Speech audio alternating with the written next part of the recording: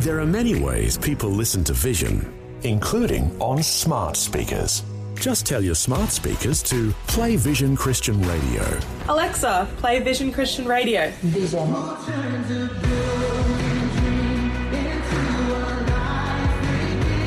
Yep, it really is that easy. You can also say, play V180 Radio for our music channel. It's just another way that Vision is helping you look to God daily. Audio on demand from Vision Christian Media.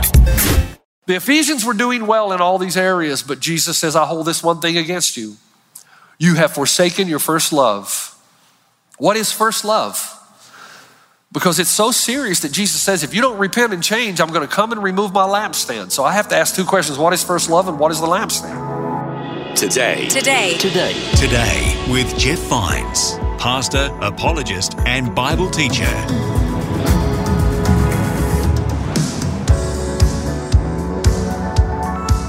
Hi, and welcome to a new series of messages on Today with Jeff Vines. Today, Pastor Jeff finishes a message called My First Love. He's partway through this message, so if you need, head back to check out part 1 wherever you listen to podcasts. This is part of a series about checking our hearts, a spiritual heart check. Here's Pastor Jeff in Revelation chapter 2.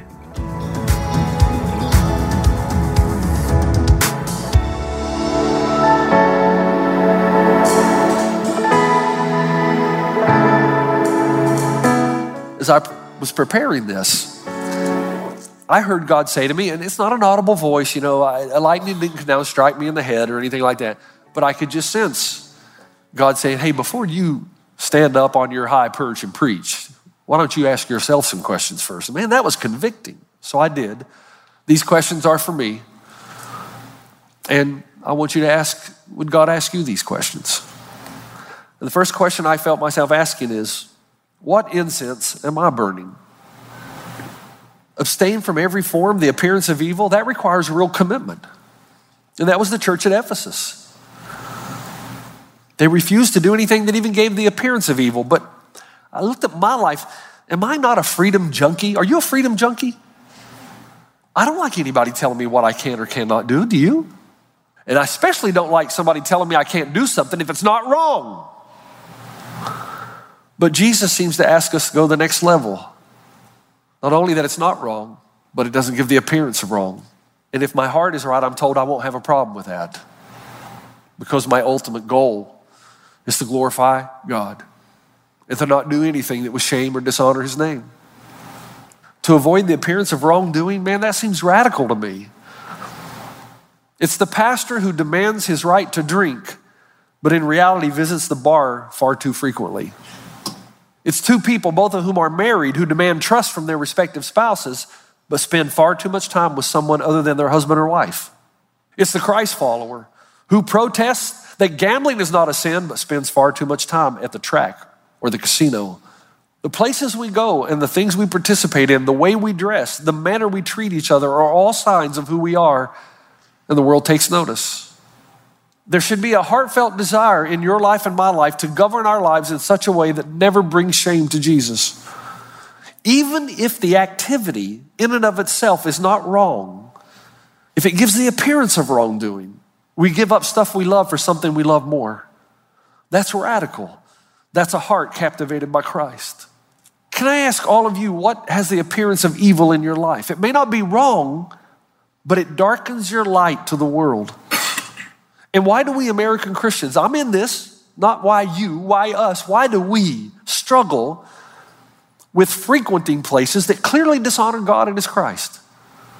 Why are we not offended by the things that offend Christ? Why would we see the name of Jesus dishonored? Have we become so desensitized that we're not even violated? And we join in, maybe we don't say anything on the outside, but inside we're joining in with everybody else. The places and settings where immorality runs rampant and where evil is called good and good is called evil. Why are we not so offended and shamed by that we flee it? Pastor Jeff, I know the argument. I've given it. Pastor Jeff, Jesus ate with the sinners. Yes, so that people far from God could come near. Is that your mission? Good for you. Is that why you go? To help people far from God come near? Great, good. I dare say that most of us, his name doesn't even come up. And remember two things. Jesus went up to pray. Jesus went up to pray. Jesus went up to pray all through the scripture, which means he possessed the necessary discipline in his life so that he would not be tainted by the world. Do you? Jesus lived in a world while remaining distinct from it. Yeah, he ate with Zacchaeus, but he never helped him collect taxes. He dined with a prostitute, but he never prostituted himself. He didn't separate nor assimilate, but he permeated everywhere he went with the hope and purity of the gospel. Is that your intention when you go to these places? Good, great. What am I honoring in my life that is not honoring to God? The second question I had to ask myself is, what statue or sign am I bowing down to? What am I honoring in my life listen now, this is important. What am I honoring in my life that perpetuates the offense toward the God I love?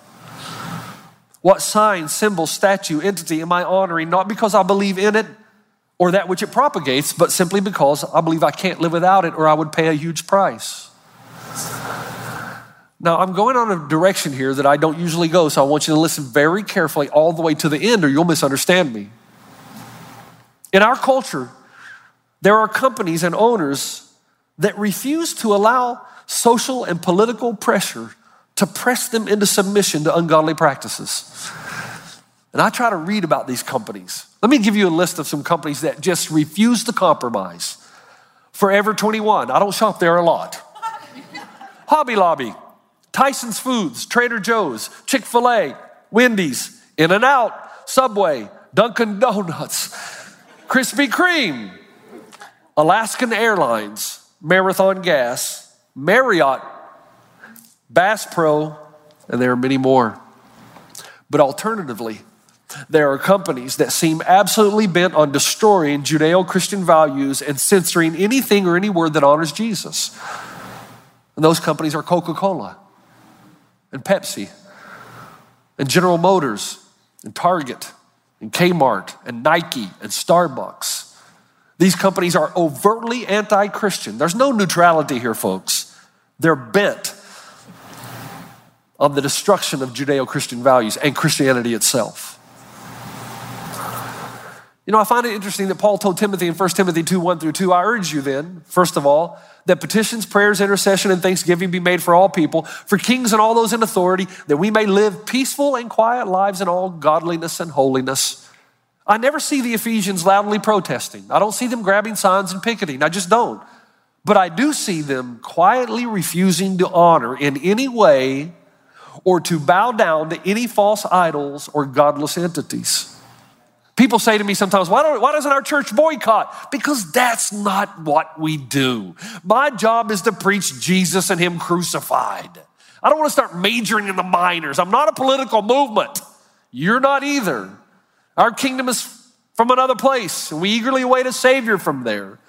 But quietly, individually as Christ followers, we're all called to a certain level, aren't we? To not honor things that dishonor Christ. And we dare not become legalistic in this because the false idols and false gods are not as clear as they once were. However, when they are clear, and sometimes they are, shall we as Christians not use our purchasing power to shut down organizations that aggressively require employees to censor language that honors God and his Christ or dishonors them?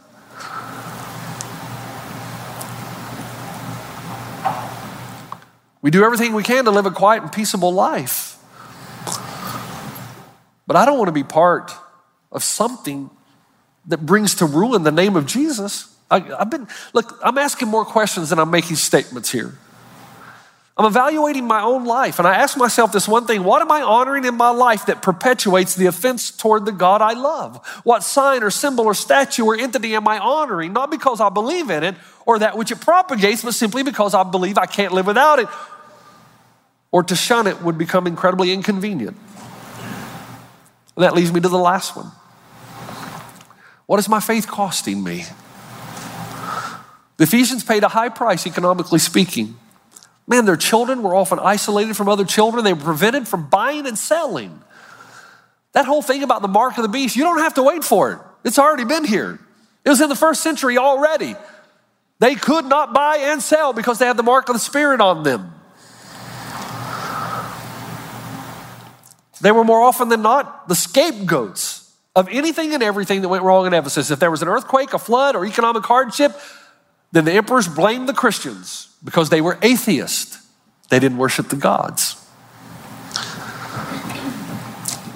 All they had to do, I keep thinking about this, when I think about the mass murder, death, persecution, all they had to do was burn the incense. Just burn it, hold it up, fake it. No. They didn't want the appearance, even the appearance of evil. And I need to ask you and I ask myself, do I have non-negotiables in my life? Do I have any?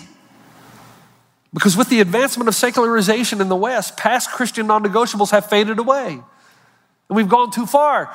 For instance, those of you who are my age and those of you who are younger, you're not going to believe this, but there was a time when we all Christians burned our records. Now, you don't know what a record is. A record is a round vinyl thing, and you put this down a record player, and a needle went down and it played the sounds. And in the 70s, we were told it was all from the devil. So we went out and burned very valuable, like the Eagles' greatest hits, all of it. We burned it. Of course, Spotify came along and we resurrected it. The point I'm making is we moved from that to now we have no filters. No, none. It doesn't matter what the words say, the artist says, what he stands for, what she, doesn't matter to us. We've moved from craziness to burning everything to craziness on the other side to where we have no filters because we don't want to pay a price. We don't want to be inconvenienced. When I was growing up, you would not shop from stores that were open on Sunday. Okay, I'm not saying that's right or wrong. I'm simply saying that's what we did. Now, a lot of Christian businessmen open their shops on Sunday because it's so lucrative. When in fact, they don't need more money. Now, not all. Be careful. Remember, avoid the legalism. Pastor Jeff said, you're going to hell if you open your shop on Sunday. No, I didn't. I simply say we're not even asking the question anymore. We used to pray at school. Now we don't even pray at home. We used to silently boycott stores that sold pornography. I remember that. If you sold pornography, we don't buy anything from you. We don't care anymore. You sell whatever you want, I'll buy from you. Hey, if all the Christians who really are Christians, who claim to be Christians, individually boycotted the things that dishonored the name of Jesus, they couldn't stay in business in America. They could other places, not in America. What do I have in my life? The only non-negotiable I seem to have in my life is convenience and comfort. Don't violate that. But if your faith is real, folks, it's going to cost you something. It's going to cost you friends. It's going to cost you, especially in this culture, it's going to cost you entertainment, luxuries, popularity, buying and selling, convenience, fame, acceptance. And some costs are willing. They're called sacrifices. Other costs are placed upon you. It's called persecution. But did Jesus not tell us in Matthew 5, blessed are you when people insult you, persecute you, falsely say all kinds of evil against you because of me? Rejoice and be glad because great is your reward in heaven, for in the same way they persecuted the prophets who were before you. Man, if your faith costs you nothing, I'm just not sure it's real. J.C. Ryle wrote that if you choose to become a Christian, you must count the cost. He says your faith will cost you 4 things. Number 1, your self-righteousness. I like that. You can't have any pride because you're just not that good. I love that. It's going to cost you your ability to trust in yourself and your own righteousness. It's also going to cost you your sins. They're going to be forgiven. I like that too. But he also says every habit that is wrong must be fought, quarreled with, and crucified. And then he says, number 3, you're going to lose your love of ease. Life's not going to be that easy. Trouble will come. And finally, your faith will cost you the favor of the world. You have to make your peace with being despised and rejected, and I'm just not sure we have. James 4:4 says, friendship with the world is enmity toward God. That is, if you're very comfortable in the world, that means you hate God. Because if you love God, you're not going to be that comfortable. The Ephesians were doing well in all these areas, but Jesus says this thing, and I think this is so important. See, that's why the rest of what I said, if you put it in the context of what he says in the end, it will make sense. Because Jesus says, I hold this one thing against you. You have forsaken your first love. What is first love? Because it's so serious that Jesus says, if you don't repent and change, I'm going to come and remove my lampstand. So I have to ask two questions. What is first love and what is the lampstand? The best way I can explain this, one of my favorite movies, is a movie that Robin Williams starred in called Patch Adams. And sometimes I look back at that movie and I wonder sometimes if that was actually a caricature of his own life, because he died by committing suicide. But in the movie, Patch Adams, through his own pain and mental breakdown, he learns the secret to heal others. It's laughter and intimacy. So he's going through his own mental breakdown, and he learns as he's meeting people that he can actually help them. He makes them laugh. And when they laugh, they start to get better. He gives them dignity. He makes them laugh. He loves and cares for the people.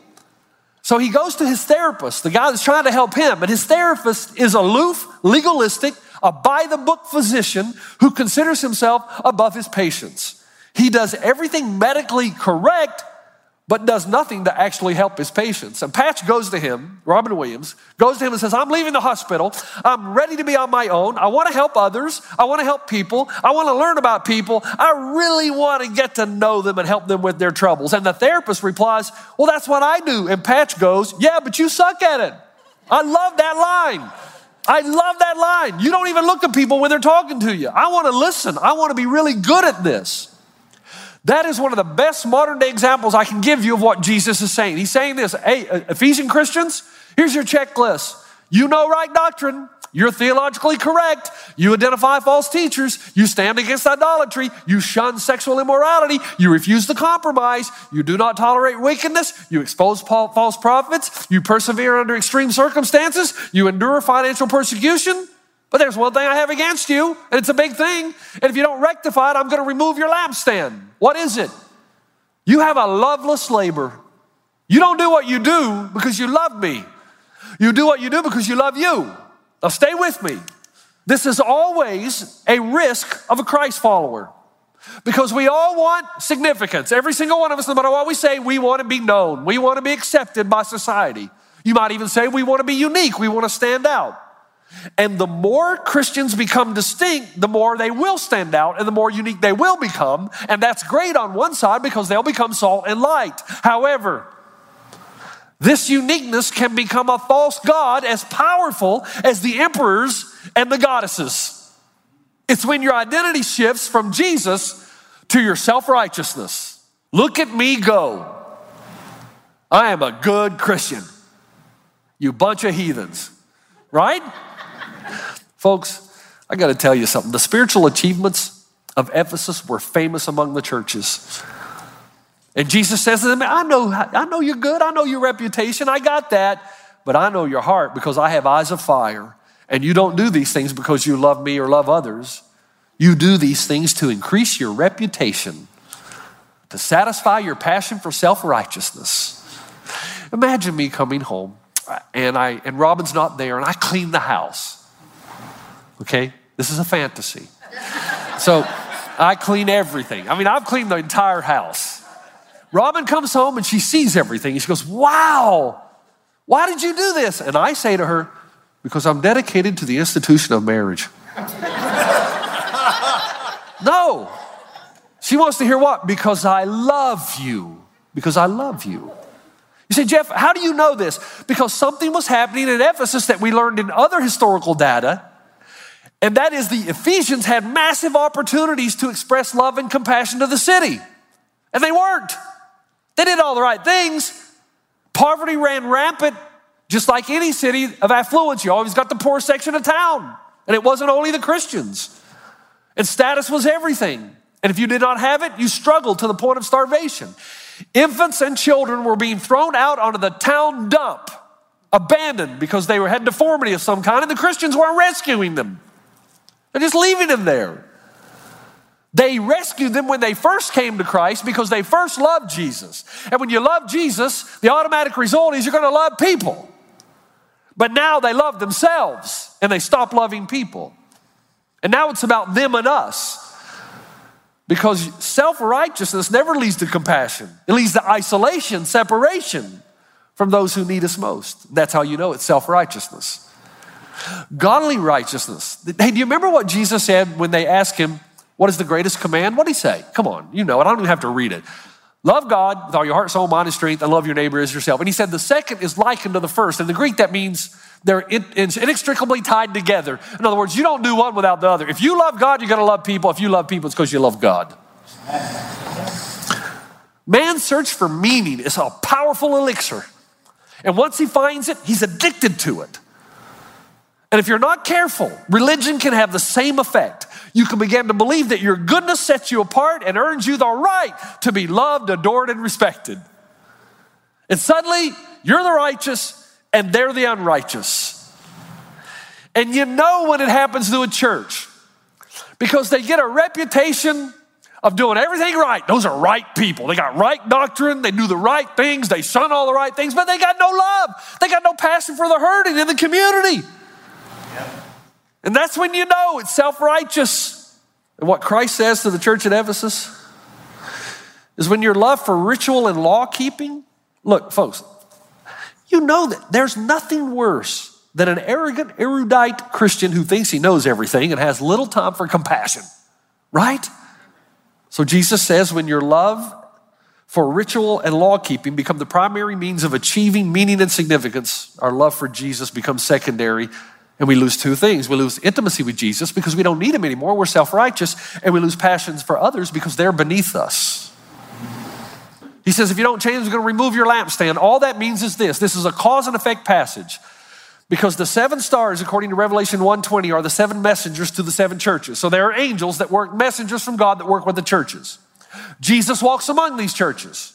He's the light of the world. He gives them their light. They become the light of the world. He says, if you don't stop acting this way, it's a natural cause and effect. He doesn't really have to do anything. It's a cause and effect. Here's the cause. The cause is you don't have intimacy with me and you don't love me. The effect is my light's going out. And if my light goes out in your life, your light to the community goes out. I'll remove your lampstand. You will no longer be salt and light. You will no longer have an impact on the people who are far from God. You understand? Now, the end of the sermon. Take the compassion, the love of Jesus Christ into the world. That starts by you loving Jesus first. And here's how you know you love Jesus, because you love everybody else. You ready? All right. Thank you, Father. Some 8 years ago when we prayed for a large piece of property that you said no, so that we could use our resources to expand wide so that people far from God could come near and so that anyone who had a need would have a centralized place to go. And without being judged, they would be treated with dignity, loved and cared for in Christ's name. Everybody said it. Amen. You've been listening to Today with Jeff Vines. Thanks for joining us. Next time, we'll bring you a new message from Pastor Jeff. And so now we come to this city called Pergamum. And Pergamum is going to teach us so much because, first of all, when you talk about Pergamum, you're talking about the Washington, D.C. of Asia Minor. So this is the capital. This is where policy is determined. And the provincial governor in Pergamum had what was known as the right of the sword. He determined who lived and who died. Now you can understand that's why Jesus starts his letter to the Pergamites with verse 1. He says to the angel of the church of Pergamum, right, these are the words of him who has sharp double-edged sword. So right out of the gate, he says, no, I make policy. You can listen to more messages like this. Just search for Today with Jeff Vines wherever you get your podcasts. You make me wanna dance and sing with every single breath I breathe. I will bring this offering. You are my wonder. You with the wonder. Today with Jeff Vines. Thanks for taking time to listen to this audio on demand from Vision Christian Media. To find out more about us, go to vision.org.au.